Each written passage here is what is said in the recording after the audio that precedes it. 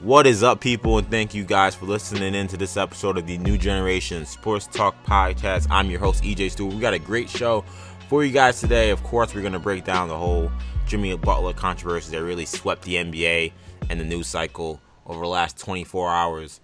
A lot of drama from yesterday's practice. We're recording the show on Thursday. Wednesday's practice was quite a spectacle, it seems, and we know that because Jimmy Butler confirmed what happened. It's one of the craziest sports stories we have going right now, and I can't wait to talk about that. We'll also talk about the Phoenix Suns because they kind of were the talk of the NBA before this Butler fiasco. We had Ryan McDonough, the GM for that team. He was fired, kind of a weird, abrupt way. It's rare you see GMs get fired before the start of a season. We'll have our good friend Dave King over from Bright Side of the Sun to discuss that firing, and then we got plenty of other stuff in regards to we got, of course, the Major League Baseball Championship Series happening.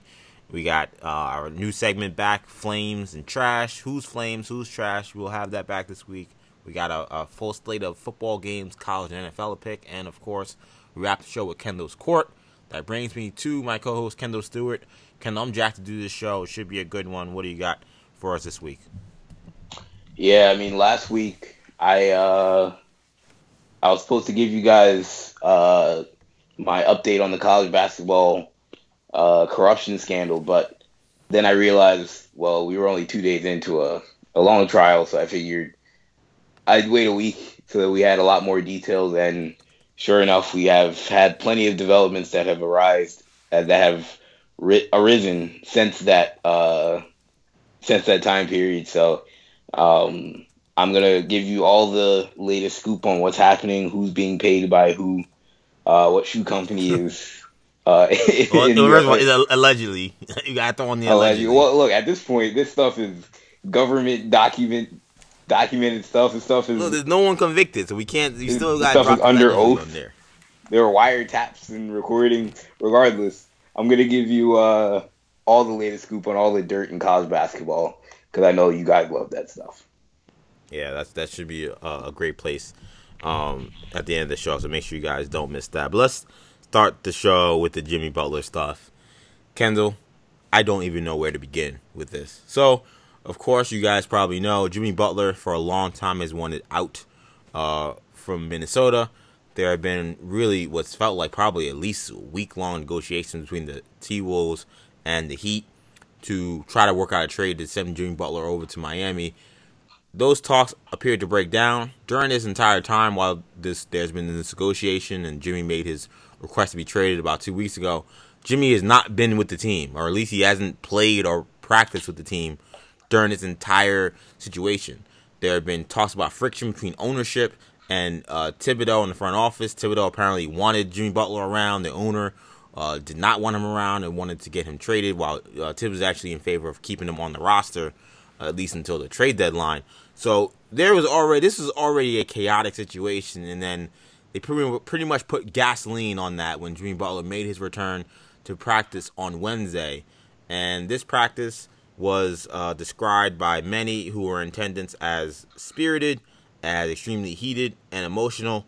According to Adrian Wojnarowski and several other NBA reporters, Butler was intensely going after several of his teammates on the court, and through the of course practice, and also verbally talking trash to a lot of these players, including star center Karl Anthony Towns and forward Andrew Wiggins. At one point in practice, he apparently yelled over to GM Scott Layden, who, by the way, Kendall, I didn't know he was even part of this whole situation.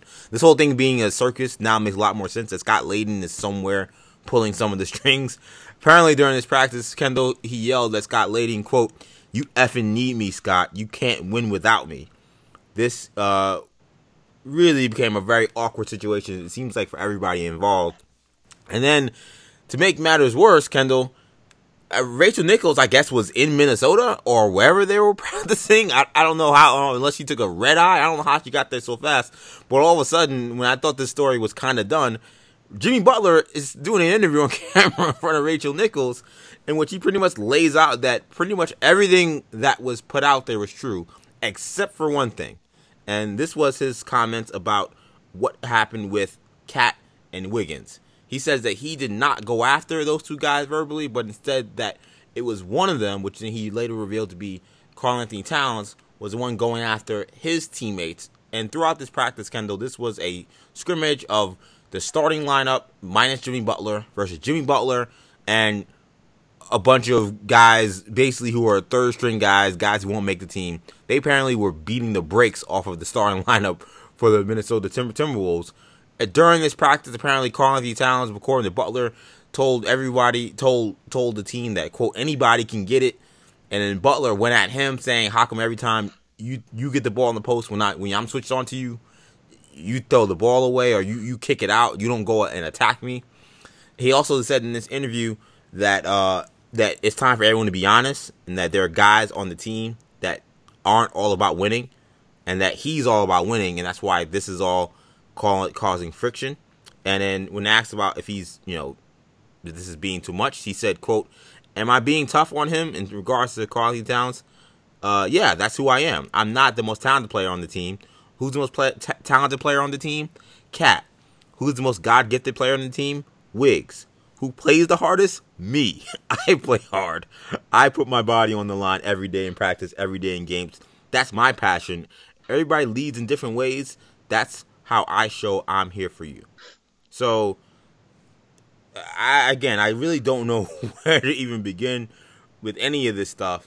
The T-Wolves, who are now less than a week away from the start of the regular season, who are coached by a coach who recently complained about the idea that because of the shortened training camp and the lack of practice days, that it will be tough to get in enough practice time and get in enough chemistry to get ready for the start of the regular season. They abruptly decided to not hold practice today. So they did not hold practice today. They held no media availability, letting this story continue to fester. There was supposedly a team meeting that was called by Jimmy Butler where grievances were aired. It's unclear if that means things are better. But when asked yesterday about the situation and whether or not things were resolved, Butler told Rachel Nichols, quote, it's not fixed. Let's be honest. And asked if it could be him, he said, it could be. Do I think so? No. Just go wherever you want, Kendall. I don't know what to say. Yeah, I mean, obviously it's a very bizarre situation. If a guy's gonna be away from the team, he's gotta be away from the team. I don't know why. I'm assuming he's not gonna play in any games. I mean, first of all, I'm assuming by the time some people hear this, he probably won't be on the team. I think this. Well, everybody's heard it already, and he's still on the team. Yeah, no, I mean by the time people hear this podcast. Oh, right. Some people may listen to this, Saturday, and he might be traded. But, right. because the season starts on Tuesday, and for me to think that Jimmy Butler is he going to be suiting up for this team if he's still on the roster by then? Because that could be a disaster. There's, like you said, there's so many layers to this story that apparently happened that are bizarre. The fact that he just pulled up with himself and just got the third stringers, got Luol Deng, got a bunch of D-League guys, and was like, all right, we're gonna go against the ones and just destroy those guys. Apparently, is probably, I think, the best part of the story. The fact that honestly, everything that he said, or everything that he said in that Rachel Nichols interview, it kind of echoes everything that we've heard over the last calendar year about the Minnesota Timberwolves situation. And everything we've heard behind the scenes and through sources and leaks is that Jimmy Butler does not respect either Towns and or Wiggins, and that he thinks those guys are soft or that he doesn't mesh with those guys. And he's now just said it in public. He's like, I don't really care at this point. I don't need my agent to go back I don't need my agent to go behind closed doors and tell people and tell reporters this is how Jimmy Butler reportedly feels about Karl-Anthony Towns. Now he's just like, whatever. It doesn't really matter. Um, Again, the fact that I do have respect for Jimmy Butler that uh, he didn't hide behind those reports. He didn't say, all right, he didn't hide behind his trade demand and distance himself from the team like Kawhi Leonard did. He's stood up, looked those guys in the face, played them in basketball, and then apparently looked good. So I'll give him that credit. I don't know what this does for his trade value because there's a sentiment out there that, I mean, Butler can't really get you that much at this point. Given he's on a one-year deal, given he has a pretty short list of teams, and all the deals that I've heard being put out there have been really, really one-sided in the favor of the team that whatever team gets Jimmy Butler. I mean, the fact that the reports are that the Rockets turned down PJ Tucker and Eric Gordon for Jimmy Butler is beyond me. Yeah, apparently adding PJ Tucker to the trade was a deal breaker. Well, the deal breaker. And I feel like Jimmy Butler can replicate 90% of what PJ Tucker does defensively, especially considering he won't need to do nearly as much offensively. He's going to be playing with James Harden and Chris Paul. So the fact that you don't want, I don't know, regardless, I do agree that from a culture standpoint, PJ Tucker was very important for them. I understand that. But from a basketball perspective, that stuff can be replicated. Jimmy Butler can replicate both what Eric Gordon and PJ Tucker can do. The Miami thing, I 100% understand if Minnesota asked for Bam Adebayo and Josh Richardson, I wouldn't do that if I were Miami. I give him maybe Josh Richardson.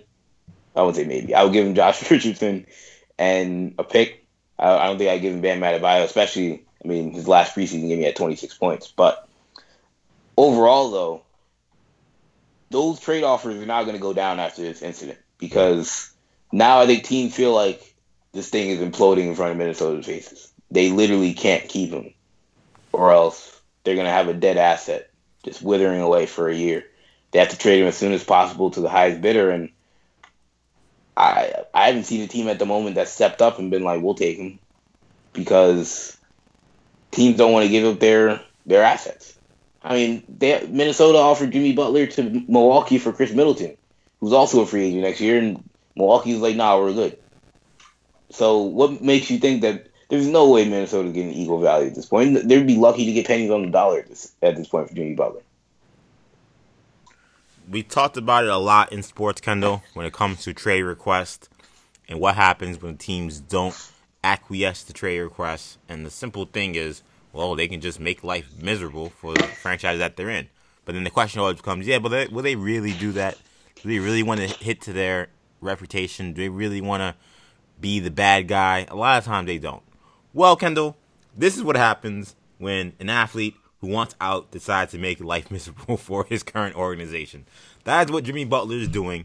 It's something that a lot of athletes who talk about wanting to be traded never really do, or maybe just teams actually believe that they will do it, and then they just decide to trade them instead of making this whole thing awkward.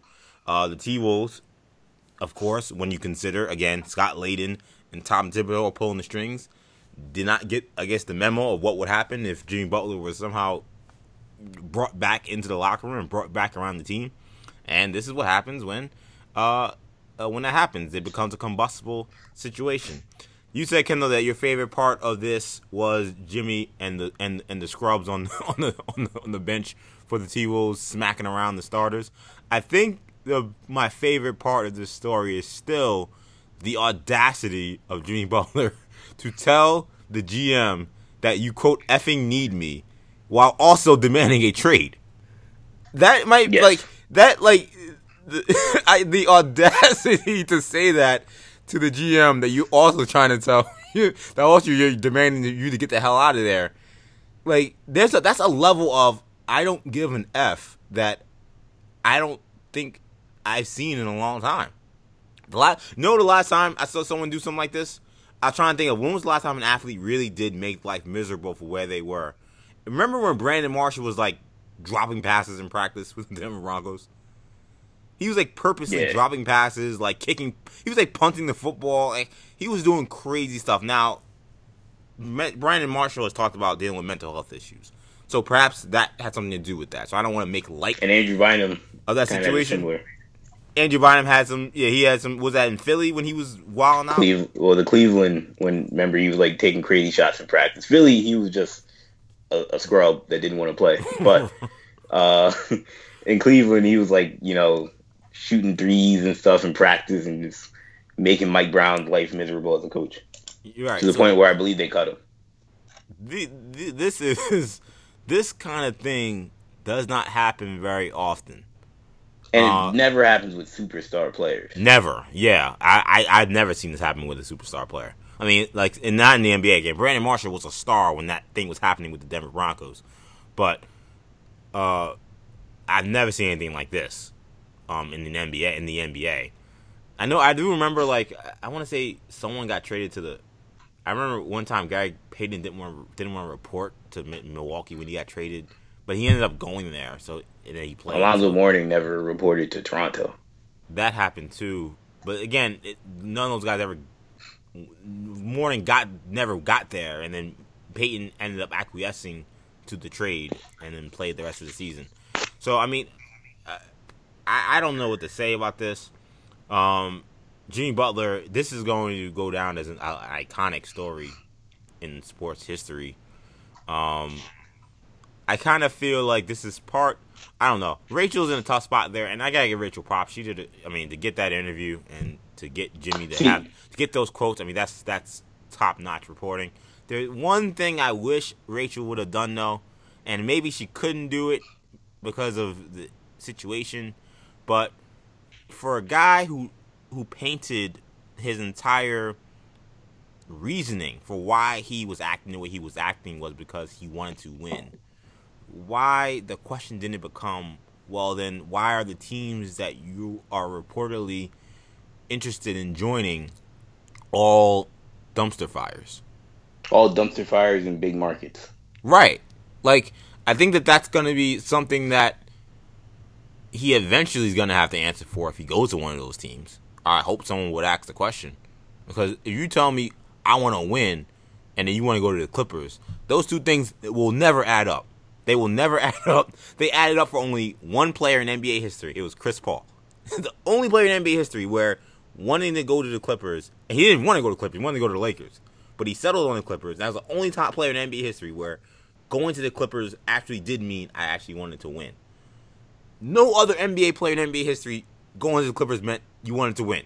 So for Jimmy to paint his whole persona and his whole attitude around, I'm just doing this because I want to win and I want to be around guys who want to win, and guys on this team are suckers who don't want to win.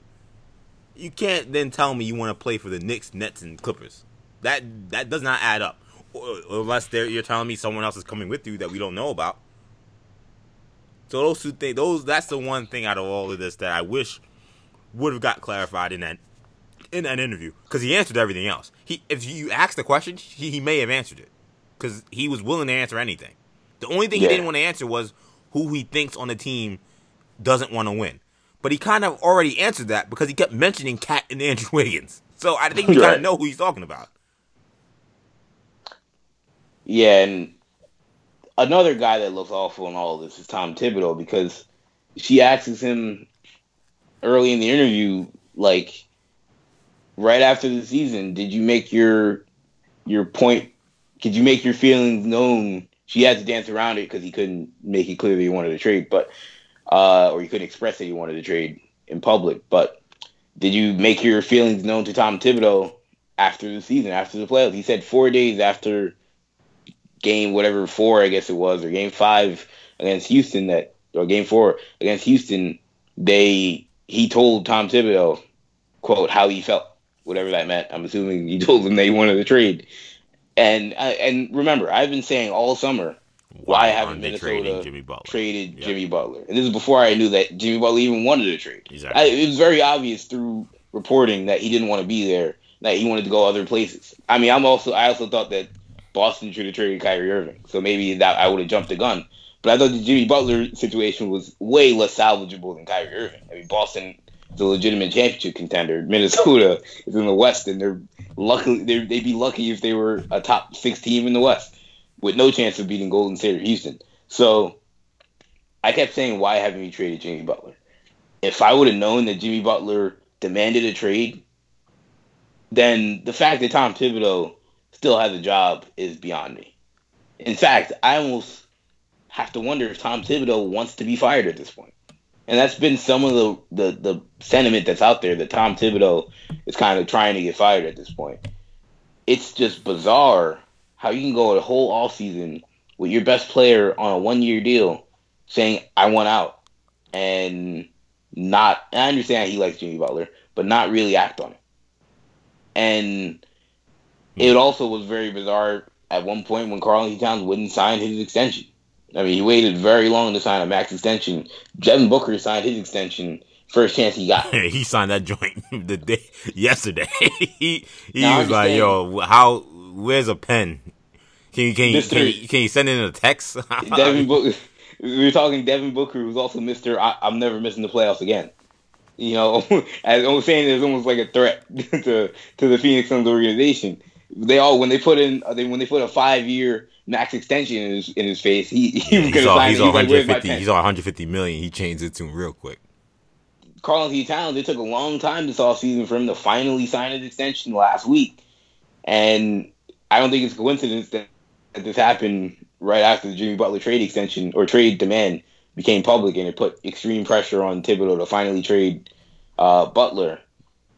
But at this point, you could have gotten for Jimmy Butler right after July. the season? Yeah. Kawhi Leonard? Yeah. You probably could have got Kawhi Leonard. They could have got Kawhi Leonard, I agree. And now we're talking about, hopefully they can get Josh Richardson and a first-round pick.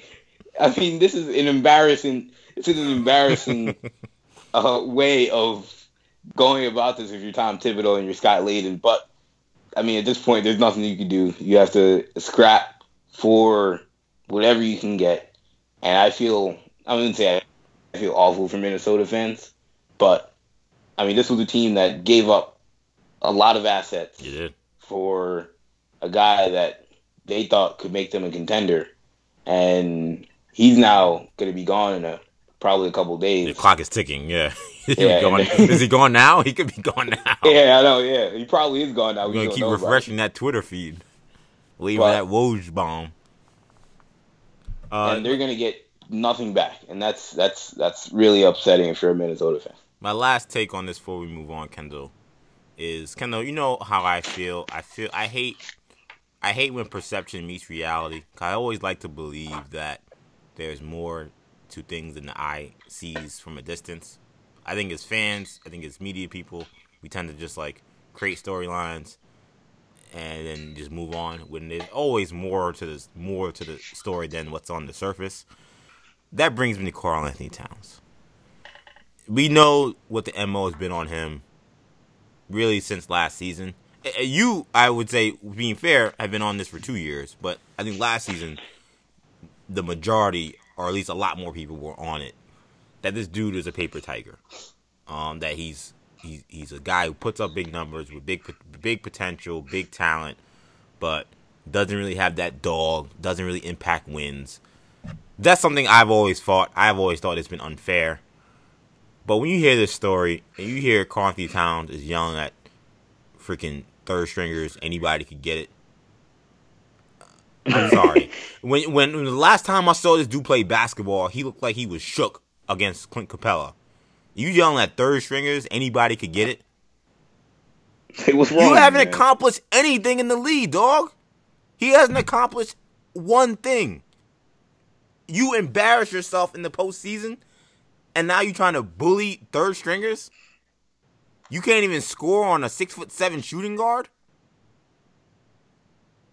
Look, I've tried to defend Cat, man, but that was a perception meeting reality.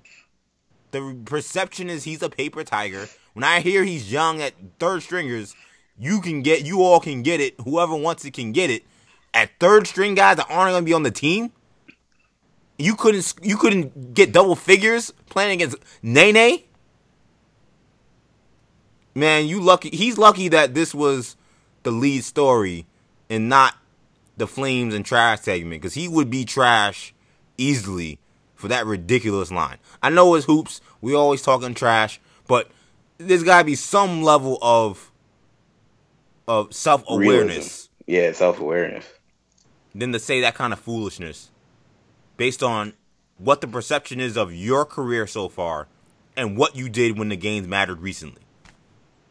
I wish Clint Capella would have got it. I could have got an actually good series to watch. Clint Capella didn't get anything. I wish Nene could have got something. Maybe I would have been snoozing in those late night games when they were playing for their playoff lives last April. And he was going over. He's shooting 18-foot fadeaways over James Harden. Talking about anybody can get it. Come on, man.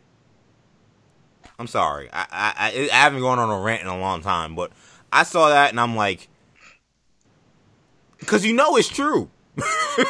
That's why it's so ridiculous to me. Because it's true. Because that's his MO.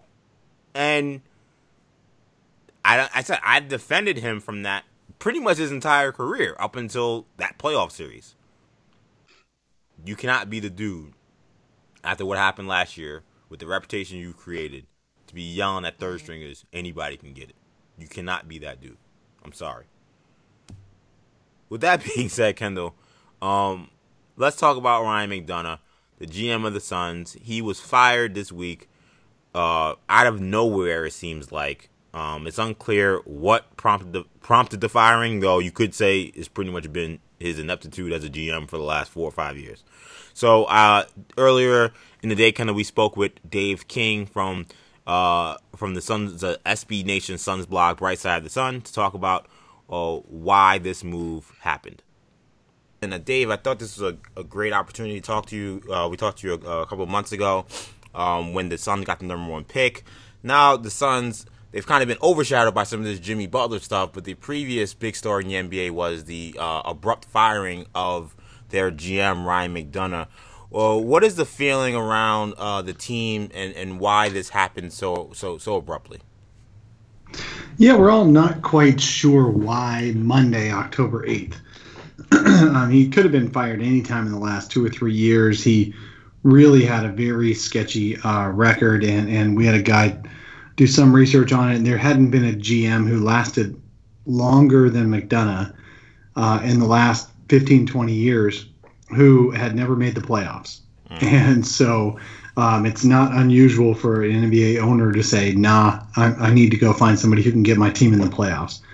So, but the timing itself was unusual because it was 9 days before the season and after what had been generally regarded one of the better off seasons in the league in terms of from where you're coming from, what you've adding DeAndre Ayton, adding Mikal Bridges in the draft, and then adding Trevor Ariza, and even the swap of Ryan Anderson. At least it was a net neutral for a guy who fits better on the team, so it may end up being a net positive.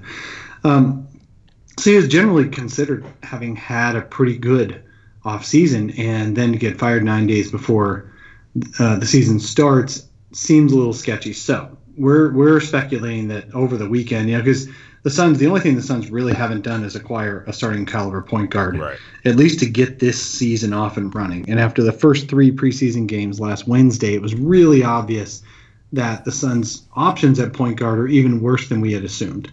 So I think that may have played a part. It may be that certain trade talks broke down that the owner didn't think should have broken down. I don't know, but it sure seems like he's doing his old MO, he being the owner, Robert Sarver, right, doing his old MO. Fire the guy he doesn't like, promote the guy who has no experience and doesn't know enough not to like him yet and not to argue with him yet. And there you go. Kendall? Yeah, what's interesting, I've had that running theory this entire week that it had to have been that. See, my theory was that maybe Sarver gave him a like a deadline of I need a point guard by this point, and like you said, he hasn't been able to fill that role. In terms of, you mentioned James Jones, who seems to be the leading candidate to get the job. He's come in and apparently he's wiped away all of McDonough's staff. What's your sense, if you have any, of what James Jones's philosophy will be as an executive? Obviously he has a lot of ties with the Players Association. What is his strength, and what are his core values that differ from Ryan McDonough's approach? Well, the promise is there, and there's a lot of players and other league people who are excited for James Jones because they think he has the right temperament and the right outlook on being able to build a team. So one thing Ryan McDonough had zero ability to do, and he proved it over 5 years, is to actively, purposefully build a team. The only team that actually won any games for McDonough was a team McDonough thought was going to be a high lottery pick team that were predicted in 2013-14 to win 15 to 18 games. That's the roster, the only one that actually won games. And then when he tried to start filling winning players around that, that's when it got even worse. So McDonough was terrible at building teams. So the idea is that James Jones, having been in 7 straight finals with LeBron James, knows what to do to build a team that wins games. So that's the idea. Whether he can actually get it done, we don't know. We know in tandem, the two of them over the past year, after James Jones sat around and watched for a little while, the word was that James Jones had a lot of input and a lot of positive input on the hiring of Igor Kokoshkov, the choosing of DeAndre Ayton, the signing of Trevor Ariza was actually a Kokoshkov request, but James Jones, who knows what kind of role he played in that. So the idea being that James Jones knows better how to build a team, but whether he can actually do anything with other GMs is completely unknown. Now, I want to zero in a little bit on Sarver because we talk about Jones being very much in position to maybe take on this role full time. There's also conversations about whether or not Sarver really can attract any other high-level front office executive. You talk about how he's never even hired. He's never hired anyone with experience in the front office or in experience doing the job he hired them for in the front office or the coaching staff. Do you feel like this move in firing McDonough and going to Jones potentially speaks more to Sarver's ineptitude rather than really anything else? Because Jones, while people are excited about what he can do with that team, is obviously very inexperienced. Right. Yeah. It's not necessarily an ineptitude. It's not like Robert Sarver goes out and tries to sign or hire front office executives with a lot of experience. Sarver really wants the young guys because they'll take less money. They're hungry. They say yes to him instead of no. They don't come in and say, you're going to have to get the heck out of my office and not come near me. They're going to say, whatever you want. Let's talk, sir. Robert, let's talk. That's who he wants. That's who he wants to hire. He continues to have a really clear business mentality in terms of he thinks everyone's replaceable. When you fire a vice president in a company, it's real easy to find more vice president, more people, and promote from within and all that. That's easy. But replacing a talent evaluator, replacing a head coach in the NBA, there's only 30 of those each in the entire world. So that's not as easy, and he just doesn't see that disparity. Now, I want to shift gears a little bit and focus on the roster because when we last talked to you before the draft, you were big on DeAndre Ayton, and I was definitely in the Luka Doncic camp at the time. And I have to say, DeAndre Ayton, I think, may have been the right pick for the Phoenix Suns. The way he's played in the preseason has been spectacular. He's basically averaging 20 and 11. He's looking like Shaq. He's averaging 2.5 blocks, which is not something that he showed at Arizona. What have you seen from DeAndre Ayton? Are you even more bullish on DeAndre Ayton's prospects now than you were before the draft and before the Suns picked him up? So to be fair, it's only been preseason. So I've only seen summer league and preseason. But every single thing I thought I would see out of him and hope to see out of him, I've seen so far.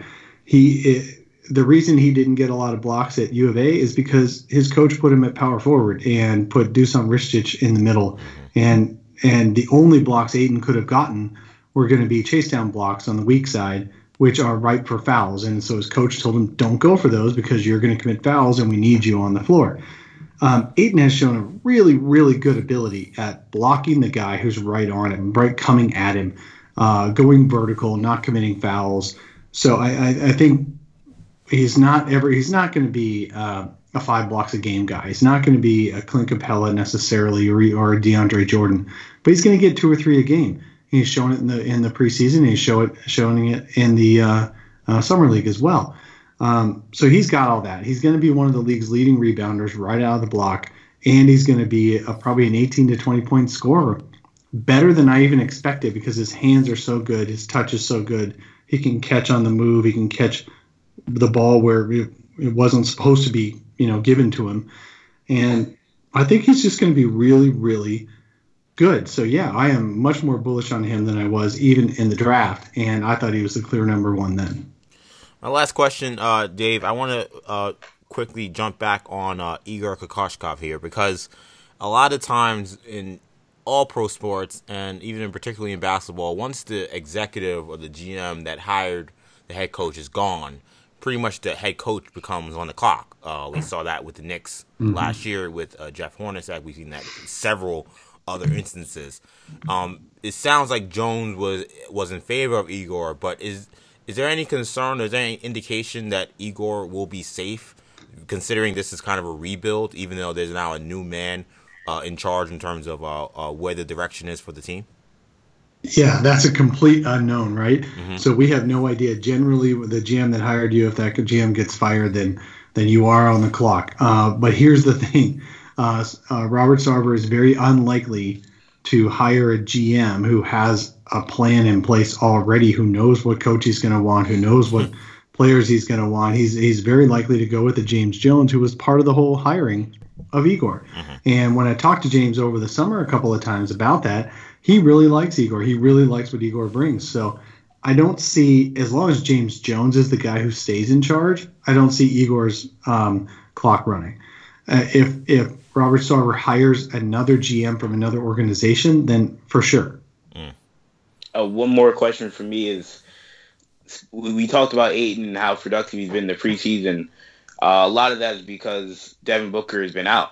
Obviously, there was a lot of murkiness around the nature of his injury, but where do you think Devin Booker's timetable is at, and how do you feel like those two guys will mesh once Booker is in the lineup? So I'll just go on the record and tell you right now, I don't see Booker having any impact on Ayton's production because Booker doesn't rebound, doesn't block shots, and on the scoring on offense, Ayton has done nothing to create touches with the ball. He just catches the ball at the end of a shot clock when they can't find anything else, and they do, and he tries to score, and he's very good. He's making 60% of his shots. So he's not a volume guy who's going to suffer with another volume guy in the lineup. The great thing about Devin Booker is that not only is Booker a really good scorer, he'll take pressure off of Ayton to have to score as more often than he's comfortable. But also Booker is a great passer and a great lob guy in the pick and roll, and Ayton is a natural in the pick and roll. So I really think those guys are going to have a lot of highlights this year, where Booker draws the defense, then tosses a little lob to Ayton to finish.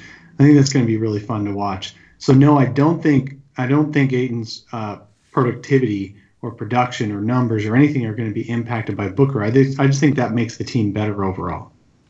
Dave King, you can catch him at Brightside the Sun. Thank you so much for joining us. We got to do it again. Follow him, Dave, at Dave King NBA on Twitter. Thanks a lot so much. All right, thanks, guys, for having me on. Thank you. Let's now head over to baseball. We're at the championship series level of the MLB postseason. I kind of thought the division series, Kendall, I think it was kind of a dud. Really? Yeah. I think the Yankee series was exciting. It didn't last very long. It lasted only one game beyond a sweep. The middle of it was interesting. Then it got very uninteresting when it got to the Bronx. There was nothing I thought interesting. that Nothing last interesting game about was those. really good. I mean, the Brewers won close games in the first 2 games. There was nothing interesting about those Brewers or Astros series. So, yeah, I would say this was kind of. I don't think this was the greatest division series, but that's okay. I think that we're in line for what could be an epic ALCS and NLCS. So we got the Dodgers against the Brewers. The Brewers be hosting Game 1 on Friday night, and then of course you got on Saturday the Red Sox and the defending champion Houston Astros. Kendall, and then the Dodgers and Brewers are playing Game 2 that night as well. Kendall, what are you looking at in terms of this Red Sox Astros matchup? I said before the playoffs that I thought if the Astros saw this Red Sox lineup, they would be in major trouble. I thought they would win the World Series again because they would face the Yankees. That is not going to happen. So I feel very nervous about that pick. But I'm going to still stay with the Astros and stays true because I think that they showed in the postseason that they're tired of being slept on. Alex Bregman pretty much said that. He said, we're tired of playing these 3 o'clock games as the defending champs. We should be the main event. So I think they've been gearing up for this kind of matchup. What are you looking forward to in this series? Yeah, I mean, I feel like someone has to tell Mr. Bregman that, sometimes it's about who you're playing, man. And I mean, the Cleveland Indians, well, the Indians have also been good over the last 3 years. Not the Red Sox or the Yankees. So, had they been playing the Red Sox or the Yankees, I think they would have had some primetime games. But with that being said, when I look at this matchup between Boston and Houston, I think Boston certainly has the advantage when it comes to, like you said, the lineup. I think this is a team that's loaded. We saw it in the ALDS against New York that they can put up a lot of runs very quickly. And so I think a lot of this series is going to come down to the pitching. And something you mentioned last week about Houston is something people really can't forget is that, and you had Houston going to the World Series, right? You had them winning it? I had them winning it all. Yeah. And some people can't forget that, like you said last week, this is a 100-win team. It's obviously we overlooked that because Boston almost, set records this season. But Houston is also one of the better teams we've seen in a long time. So that can't be mistaken when we see this series. If Houston does win some games, people can't lose their minds about what this means for Boston. But these pitching matchups are really, really interesting, especially the first 2. You have Verlander versus Chris Sale in Game 1, and you have Garrett Cole versus David Price in Game 2. Those 2 in particular are obviously very, very crucial. Both teams are very confident in their guys going on Game 1. I don't know how, if I'm a Boston fan, I really feel about David Price right now. He's just he's very, very shaky. Didn't look great at all against New York. So that's really the question with Boston going in Game 2. Yeah, I'm glad you brought up Price because I think we're almost at the point where if I was them, I would feel like we really need to get Game 1. Yeah. I really do. The Astros have a lineup capable of crushing left-handed pitching. David Price has talent. We know what he's capable of, but he's been very uneven really in his career as a Boston Red Sox. He did not look good in his first outing in the postseason. Things aren't going to get easier against this kind of Astros lineup. So I think that Chris Sale, who's also a lefty, so that could make things difficult, he's going to have to really set the table, but he's got a tough matchup against Justin Verlander. I think, again, this to me is going to be I think this series is really going to hedge on whether or not the Red Sox can get after the Astros starting rotation. Because those guys can be dominant. They can go deep into games. If the Red Sox can find a way to get some of the guys knocked out early and then get more into the weeds of that bullpen, then things can get very interesting. This Red Sox team showed very much in that New York series that why I called them an offensive juggernaut. This lineup is seriously no joke.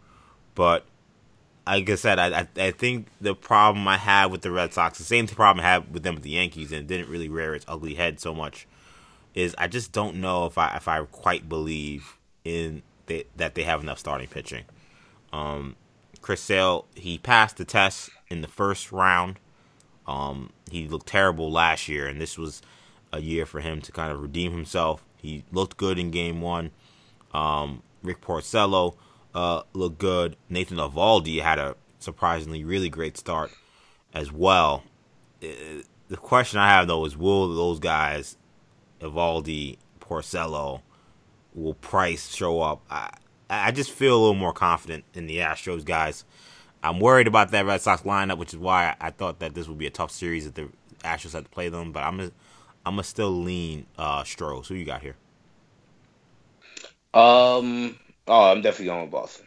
I don't feel great about like you said, a guy like David Price, but the Red Sox lineup seems a little too. There's a little too much firepower, I think, for this Astros rotation. And a lot of the postseason, you're also going to need a strong bullpen, and I think Boston will be able to get at Houston's bullpen. So I'm gonna go with Boston. I'm gonna say Boston in 6 games. Let's head over now to the National League Series. We got the Brewers and the Dodgers. I don't think there was really much debate that this was going to be the NLCS. I think we both were pretty confident that these would be the two teams we'd see. I think that we're also going to be in for another really good series. A lot of storylines. Of course, you got the red-hot hitting of a guy who could be the MVP, Christian Yelich. You got Clayton Could be the MVP. What are we talking about? Oh, yeah, okay. He most likely will be the MVP. He continued. Better be the MVP. Yeah, he continued his stellar play in the postseason. Man, it's crazy that Jeter gave up him and Stanton in the same offseason. Yeah. We went crazy over the Stanton thing, but the Yelich thing ends up being, I think, much worse. Yeah, given he wasn't being paid, $800 million. And I'm sure they garnered much less for him than they got for Stanton. They didn't much for Stanton either. But we got him. We got Clayton Kershaw, who was just completely filthy in his first start. Clayton Kershaw pitched good in the playoff game? Well, what? Look, let's keep it 100 though. That whole narrative, I thought he kind of put that to rest last year. He pitched well. Look, it was the NLDS. Pretty much the entire. What happened? He pretty much pitched well the whole postseason last year. We'll see what happens when the lights really come on. We gotta let him rock. He's not pitching on Fox Sports 1. Well, look, it's NLCS now. And we'll see what happens. But Kendall, how are you looking at this series? I think one of the things that has impressed me has been. I didn't think the Brewers would be quite as dominant with their bullpen, but their bullpen has been so lights out. Hader, Soria coming in. Who would have thought that Joakim Soria in 2018 will be giving teams really great innings in big time spots? What do you make of this matchup we have here? Yeah, man. Baseball is certainly the sport where you'll look up and you'll see some guy like a superstar like 5 years ago is like still giving you production. I'm like, wait, what? I mean, even the fact that Ryan Braun is still in the lineup kind of surprises me. But yeah, I said last week when I picked Milwaukee to win the NL that I got the sense that this was certainly a team that had a juice to them that I'm not sure was going to be matched by the rest of the teams in the National League. I obviously everything on paper favors the LA Dodgers, and that can't be undersold. The pitching matchups, I mean, we'll probably see Clayton Kershaw in Game 1. You better see Clayton Kershaw in Game 1. And I believe we'll see Gio Gonzalez probably for Milwaukee. And if that's the case, obviously the advantage goes to the LA Dodgers. But there's more. I feel like, especially when it comes to postseason baseball, and I mean, I think I know this as a Giants fan, there's a lot more to the postseason than paper, because a lot of times the teams with the momentum are the teams that end up going far in October, and Milwaukee has more momentum than any team in the league right now. And that's what makes them extremely dangerous, even more than Boston. And I think they're going to ride this momentum into the World Series. I think they make fairly quick work of the Dodgers. I think they win the series in 5. Wow, 5 games. I think the one thing about the Brewers that concerns me is I'm trying to think in recent memory, because it only would be in recent memory, a team that really didn't get that much from their starting pitching, but yet was able to dominate from that standpoint. Like the Brewers are really they're not getting any more than 6 innings from any of their starting pitching. I don't think any of them went beyond 6 innings. Or even got 2 6 innings in one of their first 3 or 4 starts. I don't think Chacin got through 6 innings in his start against the Cubs. So, look, their bullpen is so good. I just wonder, can they continue to ride that kind of blueprint of just give me 4 or 5 and then let me just throw you every reliever I got, and we're going to piecemeal every single win. The Rockies couldn't produce any kind of runs. So that may have been a bad example. We know the Cubs were a dead team on arrival by the time they faced them. The Dodgers are a much different beast. They're a much more balanced lineup. I don't know if you can just get above average, or I can't say they've got above average. I can't say they've gotten above average starting pitching, because I mean the pitching has been good. It just hasn't been your 7-8 inning kind of start that you get from a Clayton Kershaw. The Dodgers have guys that are more capable of giving me those kind of starts, but so that would be my concern. But I agree with you. There's something about the Brewers that just screams team of destiny, like I said in our pre-show for the postseason.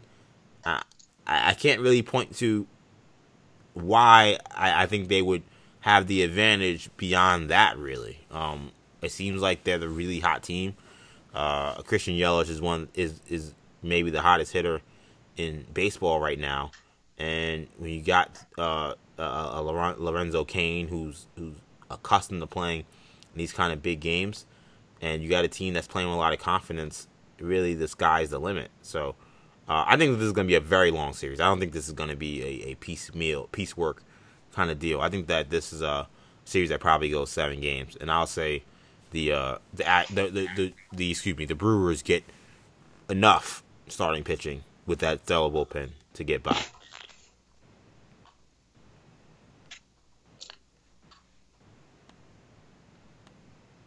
Yeah. I mean, this is going to be a very interesting series. It is. Like I said, the Dodgers have the advantage in almost every aspect of the game. Outside maybe the outfield. I don't think they have the advantage in the bullpen either. Yeah, you can maybe make. Yeah, I'd agree. I think the bullpen is also the area, and so those are gonna be crucial. Obviously, like I said, with Houston, bullpens in postseason baseball are very important, and because your starter doesn't got it, you have to make that decision quick, because you can't let a guy you can't let your starter lose you the game in the postseason. You need to have guys that can come in and save a game for you or keep you in the game, and Milwaukee certainly has that. I'm not sure if the Dodgers. Again, the Dodgers are a very talented team. They have guys that they can go to as well, but I mean, even a guy like Kenley Jansen is struggling. So yeah, they don't feel nearly as great as I think Milwaukee does. Kendall, let's do our segment. Who is Flames? Who is trash? I'll go first, Kendall. Flames this week. I gotta go with the UFC. Now, look, I'm not gonna say I condone the behavior of two of its major stars, and Khabib and McGregor from last week's fight, but I gotta say the interest in the sport and the juice in the sport in the company is back. I think that there was a tangible conversation about what I thought may be the slow decline of MMA. Not to say that it was ever going to become boxing, but it seemed like the energy around the sport that was at a crazed level maybe 5 years ago was completely gone. And not even 5, maybe like 2 or 3. Yeah, maybe it was even that short. I think 5 it was like crazy. But yeah, you could say even 2 years ago, there was a huge drop off since then. And boy, did things change after Saturday night. If you did not see the fight, Khabib was able to tap out Conor McGregor in a fight that, to me, honestly, wasn't that great. But the antics around the fight, the antics after the fight, really is what I think has brought the interest into the sport. After what would have been a very personal trash-talking session over the course of the promotion of this fight, when Khabib tapped out McGregor, he ran into the audience to then get a piece of some of McGregor's team who had also been talking trash about him. It resulted in a melee in what ended up being the front row of the crowd. Some of the people in Khabib's camp jumped in the ring and tried to fight Conor McGregor. I want to repeat, I cannot say enough that I do not condone any of the actions that were done, but again, I think for a sport that desperately needed attention, needed life, I think that this brought extreme, major attention. It wasn't in the best light, but man, I know one thing: when they do that fight again in a rematch, everyone's gonna be watching that joint, and I gotta say that they're flames for that. Yeah, that was one of the craziest things I've seen live, man. I mean, I wasn't watching the Malice in the Palace live. At least, I mean, maybe I was, but I don't remember it. But that was crazy. And I mean, anyone that was following the lead up to that fight knows that was there. I mean, there was a lot of crazy stuff said by Conor McGregor in particular about Khabib and his camp. Obviously, we had the bus incident a while back that kind of sparked this matchup, but you never really think that this stuff will get to that level. But Khabib and Nurmagomedov is clearly some guy that takes this sport very, very seriously. And Conor McGregor is not somebody that, I'm not saying he doesn't take the sport seriously, but he also takes the sport as he takes the promotion side of the sport very seriously. And that's what he was doing in all the lead up to that fight. And Khabib essentially probably misunderstood that and took offense to some of the stuff Conor was saying, and it escalated. Yeah. With that being said, obviously I want to see a rematch. I'd much rather see that than Pacquiao Mayweather too. Oh wow! Happening. Yeah, I mean the grudge match that is Mayweather Pacquiao, but yeah, there's just, like you said, there's plenty of juice now in MMA. The UFC's just been rattling off now matchups that are coming up that have nothing to do with McGregor, but now I'm like, oh, I'm more interested John Jones now versus Alexander Gustafsson, or we're getting Daniel Lewis versus Daniel Cormier and stuff, Derek Lewis versus Daniel Cormier. Now, stuff that's like, I mean, if you would have told me this stuff 2 weeks ago, I'd be like, I don't care. Yeah, the same thing. No one cares about UFC, but it's like, whoa, like I don't know. But yeah, it showed you the business mindset of Dana White to then start making these sourced fights as soon as this joint happens. He's not a dumb man. Yeah, he knows exactly. He could play the game of this was a disgrace to the sport and blah blah blah blah blah. He was smiling as soon as he realized nobody was seriously hurt, nobody died. Yeah, exactly. His stars weren't arrested. Once he knew that was all good, he was very pleased with what was going to be the outcome of that, which is much more attention to his company. What was trash, EJ? What was trash this week? I got to go with Odell Beckham. And look, I hate to say this. Look, if I say something bad about Odell Beckham, it might get Lil Wayne to diss me. I want to be very clear. Lil Wayne, I really loved your album, The Carter 5. I thought it was really good. It's too many songs, but for the most part, it was really good. My beef with Odell has zero to do with you. I don't want to become like Frank Isola and start getting threats or anything like that. I love you, Weezy F baby. Let me get to Odell Beckham now. Odell is trash this week because of the entire situation regarding last week's game. This week they're getting smacked by the Eagles, and once again, a no-show performance by the Giants. And last week, Odell spoke about the fact that he was tired of the team's inability to not hit the deep ball. He was tired of having a team that wasn't unable to make big plays. Then after already causing controversy about Eli Manning in those comments, he then did an interview with Lil Wayne for ESPN, where he talked about the fact that he does not know if the Giants have the right quarterback. He does not know what he feels about being in New York City. And Odell Beckham is, again, a superstar talent. I cannot say that enough. I was, again, super for the Giants drafting him when a lot of people did not think the Giants should have drafted him. I think the Giants were right to give him his money. However, with that money, with that stardom, comes some level of responsibility. And I get that we all should enjoy when athletes are honest. I think he is trying to be as honest as possible about the situation. But nothing he said in any of these interviews were going to help the situation. He's only caused more distractions. He's only caused more controversy.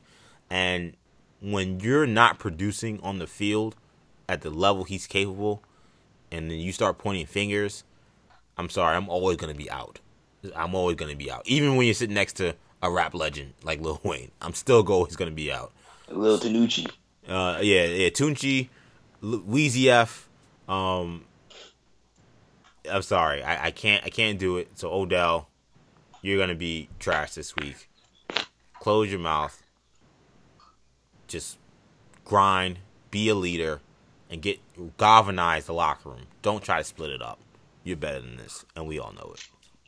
The Giants fined Lil Wayne for that, or not? Probably fined Lil Wayne too. They fined Odell Beckham for that Lil Wayne interview. They should have.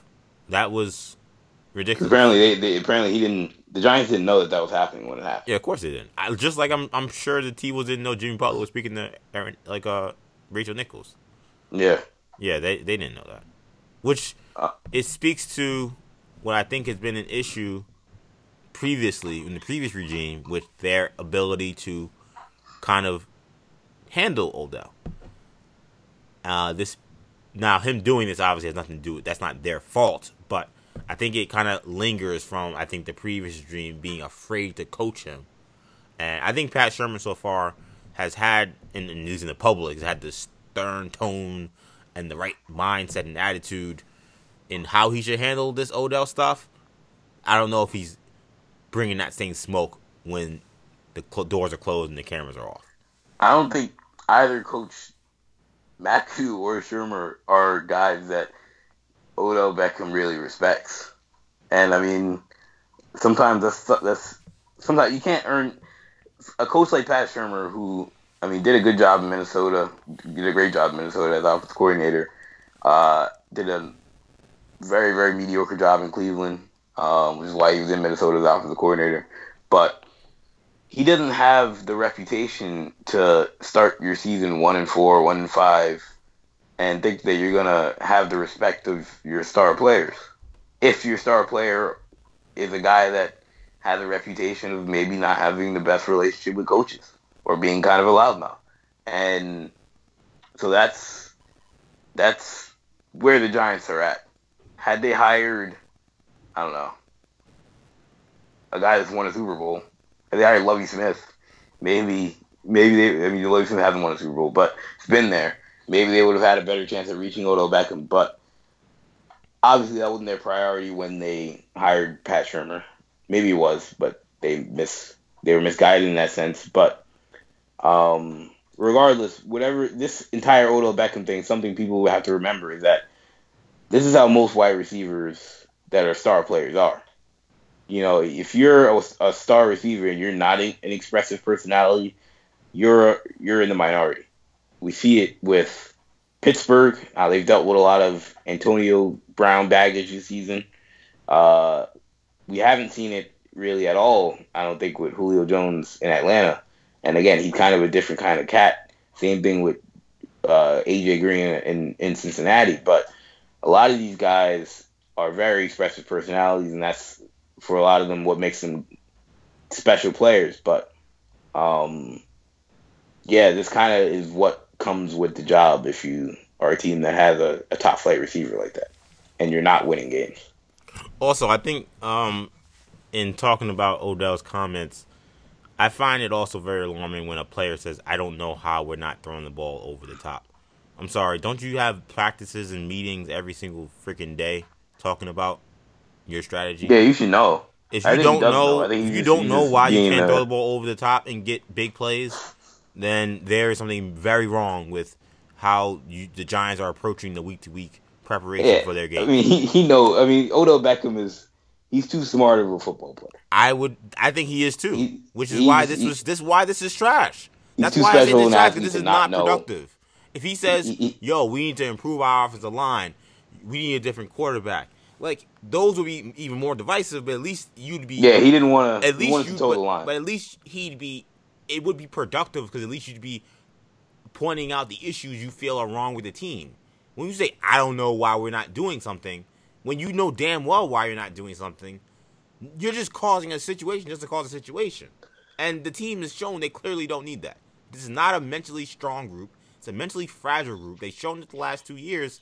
And for him to be who's supposed to be a leader on the team to conduct himself in this way, as why I say he was trash this week. I gotta give it to him. What are your picks, Kendall? Who's slaying who's trash this week? I'm gonna go with a college football edition, EJ. Who's flames? My guy Tua Tagovailoa. Obviously, I've been on the Tua train since before last season. But Tua, I had as my Heisman Trophy pick for this year, and he has not disappointed at all. In fact, he's exceeded any expectation that I had for him at this point. His numbers, when you stack them against every Heisman Trophy winning quarterback over the last decade, his passer rating is well above every single one of them. Let me rephrase that stat. His passer rating, Tua Tagovailoa, through the first 6 games of the season is higher than the best 6 games of every Heisman winning trophy quarterback over the last 10 years. So if you compile Baker Mayfield, Jameis Winston, Johnny Manziel, and all those guys, their best 6 games of their careers, the passer rating for those 6 games combined would not be as good as what Tua Tagovailoa's passer rating is for these 6 games. So it's not even like you're cherry picking Tua's schedule, which has, I would admit, has been fairly light. They haven't played a bunch of... That would be an understatement. You haven't played a bunch of superstar teams yet. I think Texas A&M's a good team. They're ranked. It's been Cupcake City so far. Louisville, Power 5 team with some talent. Cupcake City. It hasn't been some superstar teams yet, so I'll give them that. But at the same time, they've been throttling teams. Tua hasn't played one down in the fourth quarter this season, and that's what makes his stats even more pronounced. They were talking about a guy that's literally playing mostly one half of football every game, and he has almost as many touchdowns as he has incompletions this season. He has 18 touchdowns and 25 incompletions, and has played excellent ball. Alabama's offense has been so prolific, EJ, that the new transfer rule, how you can play 4 games and still be eligible to transfer? Right. Well, Alabama's punter, we're 6 games in the season, Alabama's punter is still eligible to redshirt and transfer. We're 6 games through the season. He's only played 3 games. That's good. That's wild. Regardless, Tua Tagovailoa has been amazing. right now, he looks like he will go down as the greatest college football quarterback I've ever seen. And I've seen a lot. I've seen a lot of great ones. Cam Newton, Vince Young, Tebow, Vince Young. I mean, I love Vince Young when he was at Texas. Manziel, Winston, all of these guys. Tua is doing stuff that I've never seen. And he looks like Russell Wilson on steroids. But if I were a team, I'll allow the Raiders that stinks. And not to blame Derek Carr, because he's also a good quarterback. But if I were a team that stinks and doesn't really have a franchise guy, I would be waiting for next year's draft to go out and get Tua. Tua's been great. I can't say he's been the greatest quarterback I've ever seen because I haven't seen him against great competition yet. What made those other guys great was that I saw them when the pressure lights were at its brightest against the toughest competition. And besides second half of a game in which the team didn't prepare for him, I've not seen Tua under that same pressure. So I got to hold off on that. And his team is 100 times more talented than almost every team he's facing. So I've seen those other guys like Cam Newton, Tim Tebow early on do it with much less. So I can't go that far. But Tua's been unbelievable. There's no question about that. And Alabama looks like it's going to be very hard for them to find a way to lose a game this year. It's one of those things. Well, I was going to say, it's one of those things where it's like either, because about Alabama's talent, like it's either Alabama's quarterbacks the last, like, since Saban's been there have all been not that good, or Alabama's coordinators since Saban's been there have not been that good, and they have a great one now, whoever it is, I believe Billy Napier, or Tua is amazing.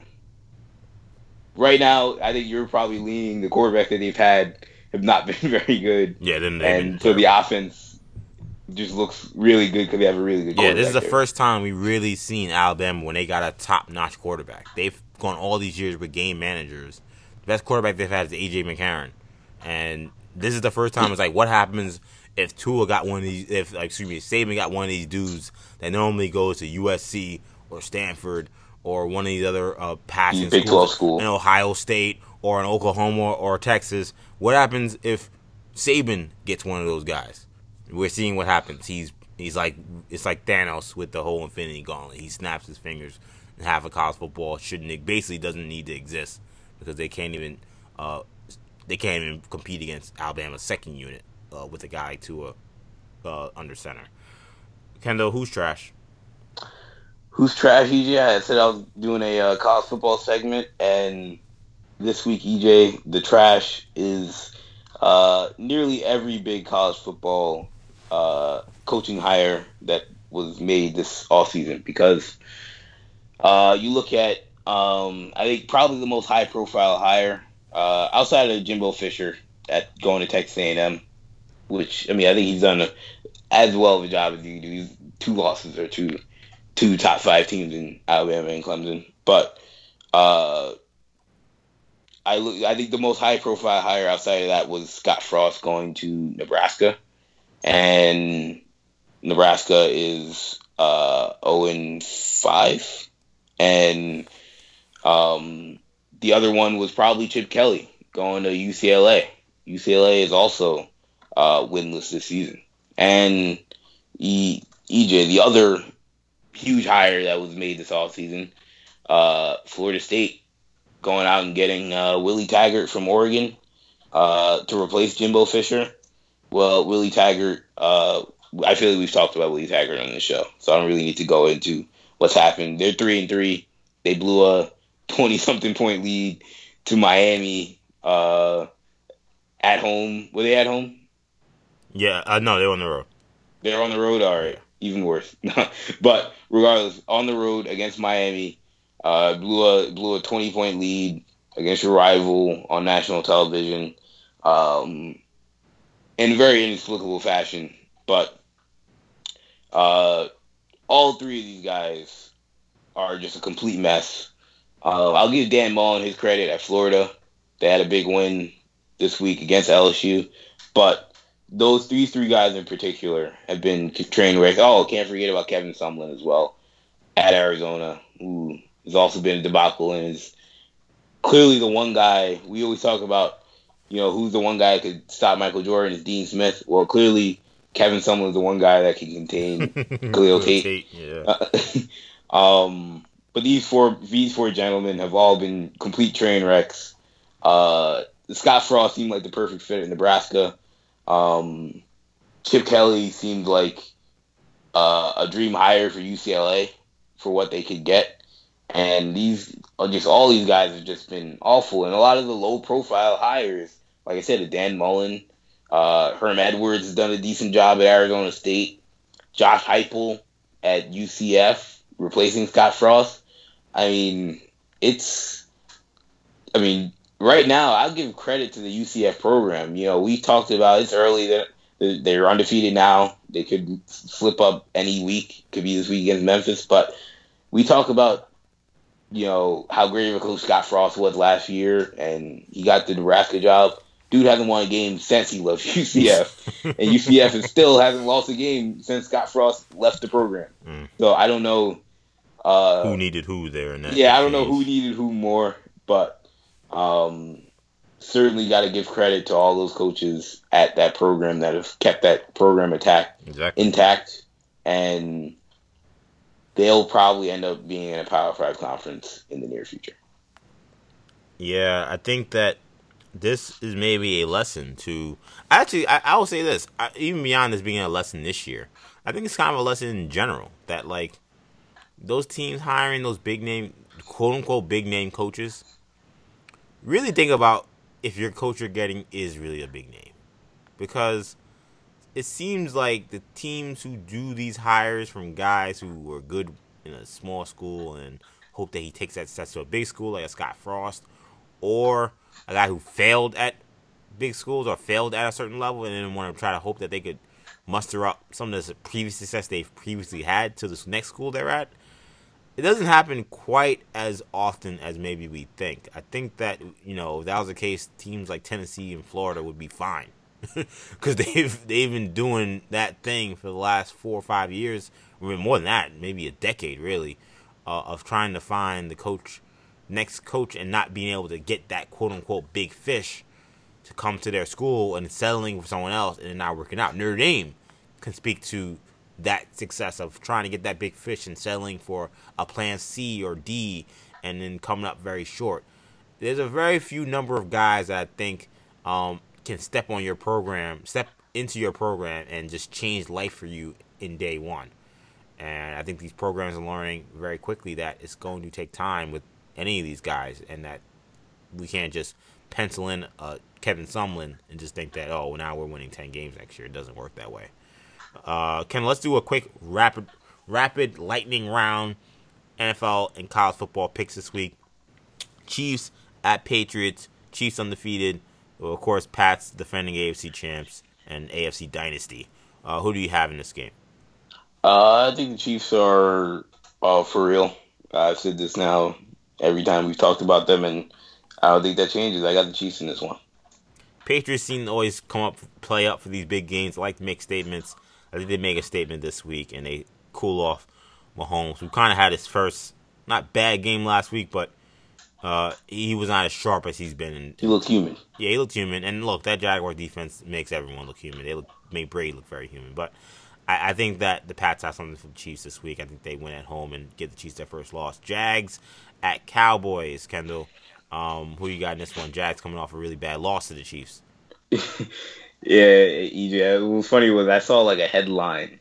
Because remember, we talked about Blake Bortles looking great, last week, or not last week, but a couple weeks ago. We talked about him looking great. And then I saw a headline this week. It was like, Blake Bortles something about Blake Bortles looking awful. And he was terrible last week. Yeah, I was like, isn't this so Blake Bortles? We talked about, at the time, I was like, look, he's going to look awful at times this season. Yeah.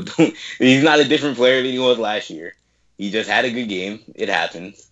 But you don't lose your mind when Blake Bortles has a great game, because he's also going to have awful games.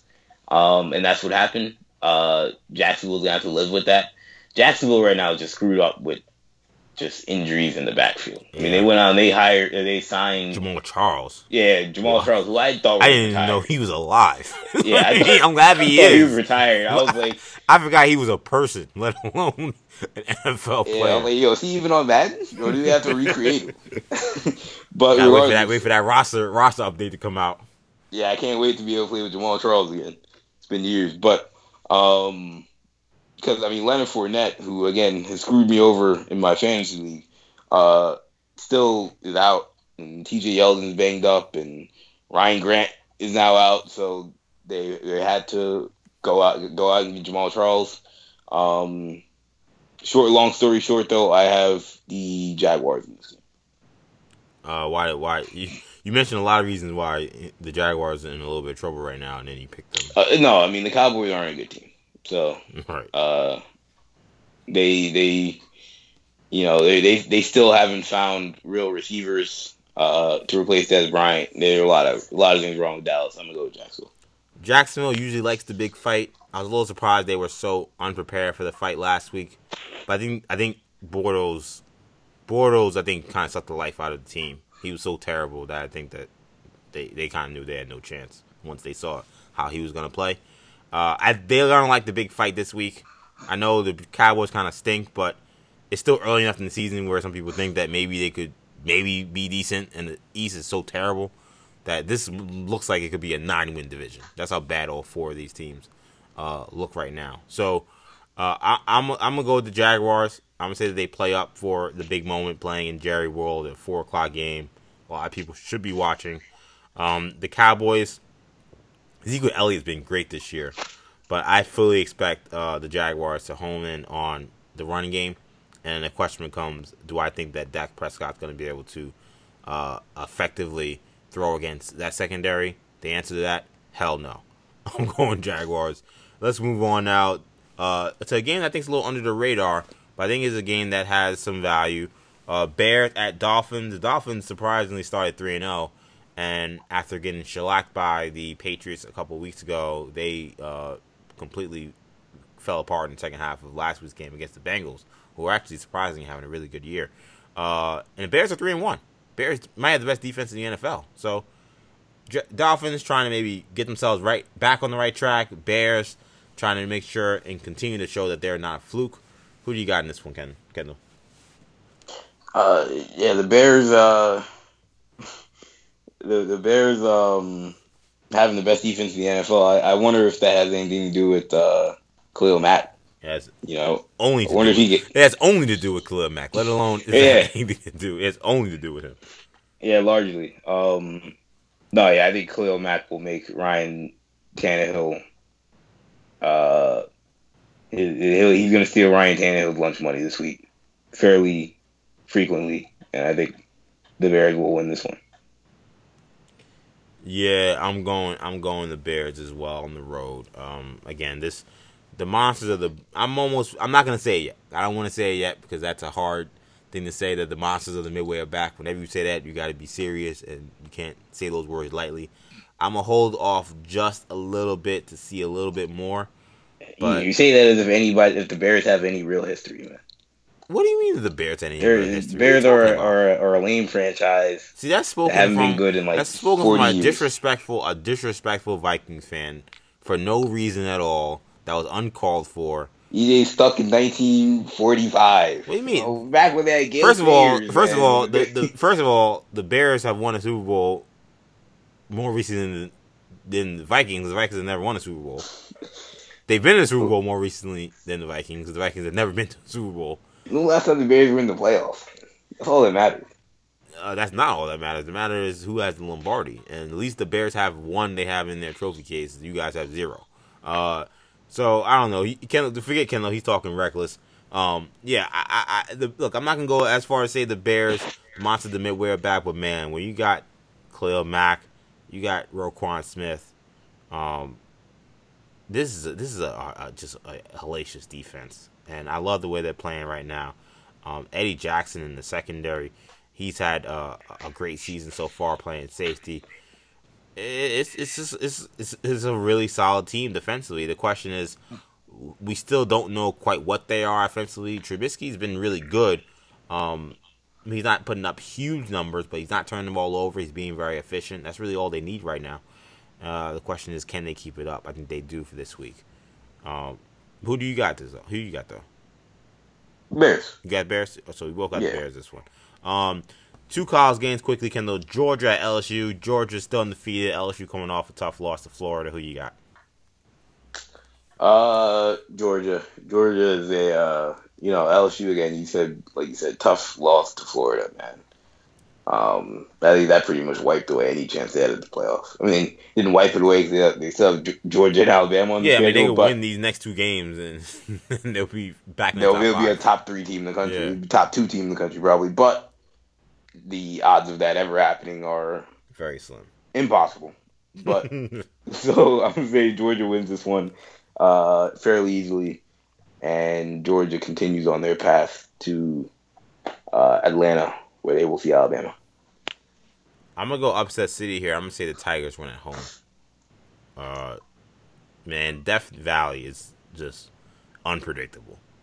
And everything screams, Georgia, their high-powered offense, they should be able to even go into this kind of environment and win. But I think LSU maybe got caught looking ahead a little bit.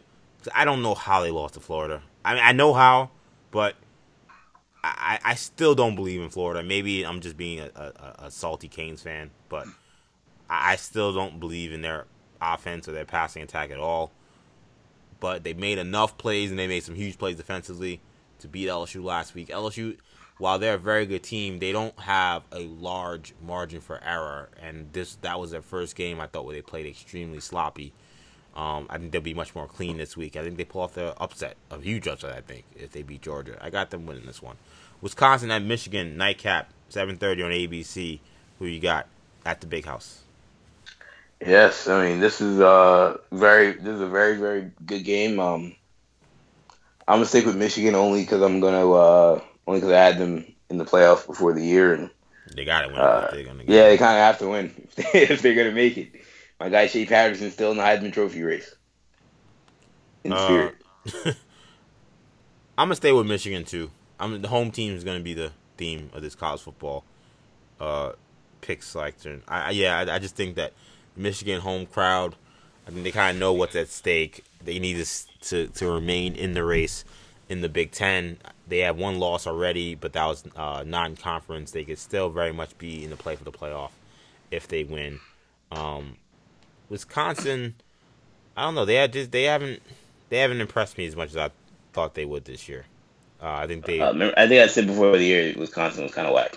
Yeah, you said that, and I thought that you were kind of crazy when you said that, honestly. And you're looking more and more right every week. I watch them play, and I'm like, this is not the team that was like mauling people last year. You see them struggle against BYU. You see them kind of play around with Iowa a couple weeks ago. They pounded Nebraska. Nebraska's they're like a Division I AA team at this point. I don't know. I just something about Wisconsin's off this year, so I got Michigan at home. Let's do Kendall's Court. Kendall, what do we got this week? Yeah, EJ, I'm gonna give you guys a quick catch up on what's happened with this FBI college basketball scandal. It's some wild stuff. Brian Bowen, obviously the guy that went to Louisville, got paid $100,000 by, I guess, Adidas. Well, his dad testified under oath about some of the stuff that was happening, or some of the stuff that happened while Brian Bowen was a recruit. And he went into detail on how Bowen was offered, obviously $100,000 by Louisville, but he was also offered, I believe, I want to say it was $150,000 by Oklahoma State. He was offered free housing by Texas.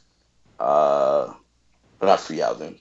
I think he said money for housing by Texas. He was offered a very, very lucrative job by Creighton. And that he was offered an astronomical amount by Oregon. So the fact that, and this also can't forget about the fact that he was also offered $15,000 to play for his AAU team, and he was offered to have his son play for the AAU team, and he was offered $2,000 a month by the school that his son played for in high school, by the coach of his son's high school team. So this guy made. I'm not going to do the math. This is assuming he didn't take he took all these offers, but he had the potential to make a heck of a lot of money off of his son that was not even a surefire one and done prospect. Yeah. You know, I did not love Brian Bowen in high school. I was like, hey, he's all right. Decent guy, decent prospect. Be a good 3-year college player. Probably end up, being a all Big East or all ACC, whatever conference Louisville's in now. All ACC Jonathan Lyman's ruined everybody, man. Yeah, exactly. I'm thinking of 3 different conferences. The AAC or the ACC. But the fact that this guy was getting that kind of money, and then we hear DeAndre Ayton, how Adidas offered him, apparently, or at least an Adidas rep offered a friend of his $15,000 just to start a relationship with him. And then he ends up obviously going to Arizona for whatever. The report is still $100,000. That hasn't been substantiated at all. But $100,000 to go to Arizona. And then he ends up signing with Puma, which for me is, I want to give that guy a round of applause for playing the system more than the system played him. Yeah, that was a top-notch finesse. Yeah, I mean, we always assume that these guys are just they're getting money from one shoe company and that they're going to play for that shoe company's college and then they're going to sign with that shoe company in the NBA. But to be fair, I think that we've seen that these guys are a little more savvy than maybe we expected. I think the Cam Newton example is the one that rings strong to me. The whole we gave Cam's dad mad bread talking about Mississippi State, and somehow he ended up at Auburn. And it sounds like you were a sucker. I'll tell you. That's all I see. It's like you got played, fam. I joked to you. I've joked to you a lot over the last 2 months about in recruiting, one of the most frustrating things really in all of sports and college sports is when guys in recruiting talk about, oh yeah, my top 12 schools are coming out, or my top 8 schools are coming out next week, and it's like an announcement for an announcement for an announcement. And it's ridiculous, especially when you're not even the number 1 player in the country. You're like a 4-star. You're talking about your top 10 schools. I don't care, man. But regardless, and for me, there's a significance in that the number 1 player in the country is James Wiseman in college basketball. Kid from Memphis. Most people think he's either going to go to Memphis or Kentucky. Well, for the longest time, he's been putting out a top 8 list, a top 5 now this week, that also includes Texas, Vanderbilt, and Kansas. And not Texas, I believe North Carolina, whatever school. Regardless, it's 3 schools that he's not going to go to. And no, Florida State, Vanderbilt, and Kansas. And the relevance is that everyone knows he's either going to Kentucky or Memphis, and people kind of laugh at the fact that he has a top 5. Well, when you hear this kind of stuff about each school is offering this and each shoe company is offering this, it makes a lot more sense. You kind of wonder, these guys are trying to keep their pockets lined. Yeah. They're trying to get their pockets lined. They're like, look, if I say I'm cutting my list down to 2 schools, well, that booster from Vanderbilt isn't going to continue to offer you cars and money because he knows you're not going to Vanderbilt. Or if that booster from Kansas or that Adidas rep that is hoping that you go to Kansas finds out that they're not on your list anymore, they're going to stop calling you. They're going to be like, it's a waste of time. I'll tell you what, Kendall, now it makes a lot of sense why these NBA players are so good at convincing teams that they're thinking about the Knicks so they can get more bread. They've been finessing people since high school. Yeah, exactly. We see them do this every year. Then, look, I might go to the Knicks. I might go to the Knicks if you don't come get me. And then, of course, we end up realizing it's a ruse almost every single time. Well, they've been trained since they were teenagers, it sounds like, in this game. If all these allegations, of course, are true, and they are still allegations. It's all starting to make a lot more sense. It's all it all seems a lot more clear why these kind of recruiting situations end up the way they do. And the joking matter with the Knicks, but I think you make good points about if these guys are getting so much money from so many other places, why would you just start eliminating schools immediately, even if you know you're not going there, when they could just be giving you bread just to consider them? Also, EJ, it was Big Ten Media Day, college basketball. We'll likely be at American Conference Media Day next week. Yeah. And Tom Izzo was talking about the whole Michigan State scandal. Why was he talking about that? Was he asked? I hope. Yeah. Obviously, because I'm like, why would you want to? I'm kind of glad he said something. He's not like, I'm not going to answer that. Right. That's true. Sean Miller was at Pac-12 Media Day. He's like, I'm not answering any questions on the investigation. Which, I mean, it is an FBI investigation, so he does have that defense. But regardless, he was asked about the situation. He said that these situations now will be handled, all allegation situations will be handled very differently after that case was unfolded. And said everybody will do stuff different now. Every kid is going to be suspended now on allegations, I think. And that seems good unless it's your kid. And if it's your kid, you're going to look at it differently. Blah, blah, blah, blah, blah. My point is, like, I don't like this fake hustle from Tom Izzo that he feels like now we got to do things differently. When, I mean, these guys been a coach for how long? Almost and this feels like I got my hands caught in the cookie jar, and now I got to change the way I run my program. And that I don't know. I feel like that's weak sauce, man. Yeah, I mean, I don't know. I feel like it's probably the only thing he could say. Yeah. And it probably just goes back to, I mean, he screwed up in the first place. But I don't know. I mean, look, a day is reckoning in college basketball. I don't know when it's happening. I thought maybe it was more imminent than maybe it seems.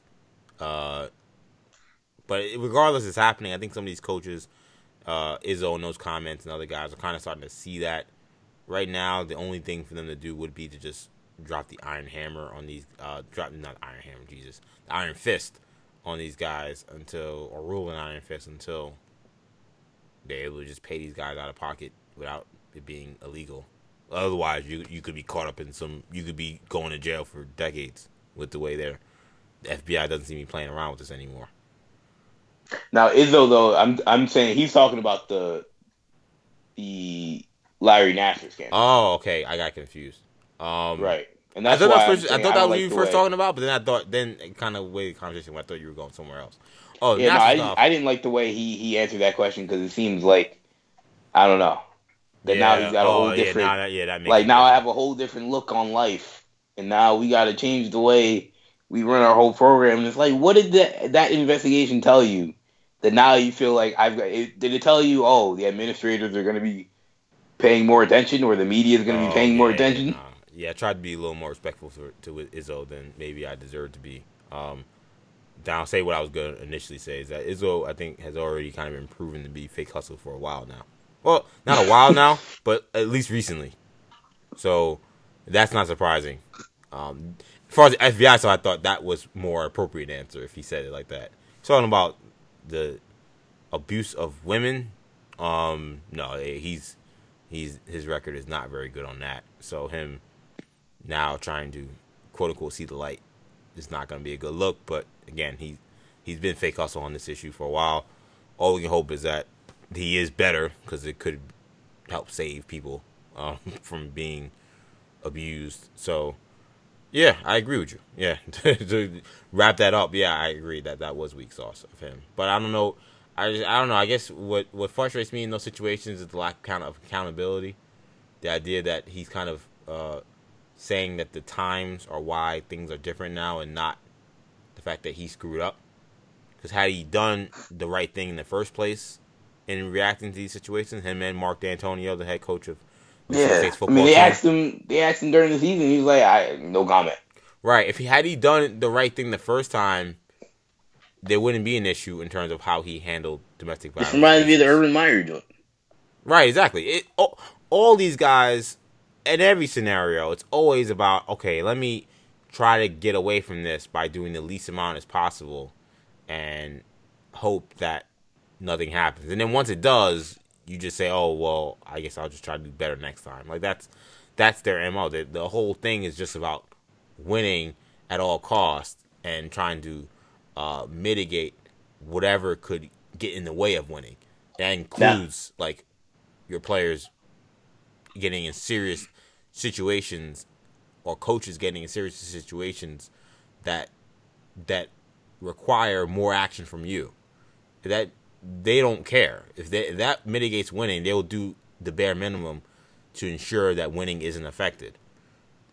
Now they're saying the times are why things are different, but I would say that is weak sauce because the time shouldn't have changed anything. You should have automatically been dropping the hammer on people who are beating women that are part of your staff or part of your team.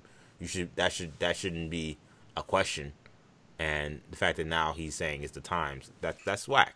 That's whack. If I heard that, now, he would have been my trash person of the week this week. Now, I will give Tom Izzo credit, not for those comments at all, but on the Brian Bowen thing, Brian Bowen, I want to say that the agent that was paying him said that Michigan State was one of the few schools that would not pay. Brian Bowen's from Michigan, and Michigan State was one of the few schools that would not pay a dime for Brian Bowen. So take that for what it's worth. Izzo may not have the best program from a PR standpoint, given what we know has transpired in Michigan State over the last decade, but it may be clean in the sense that they don't break other rules.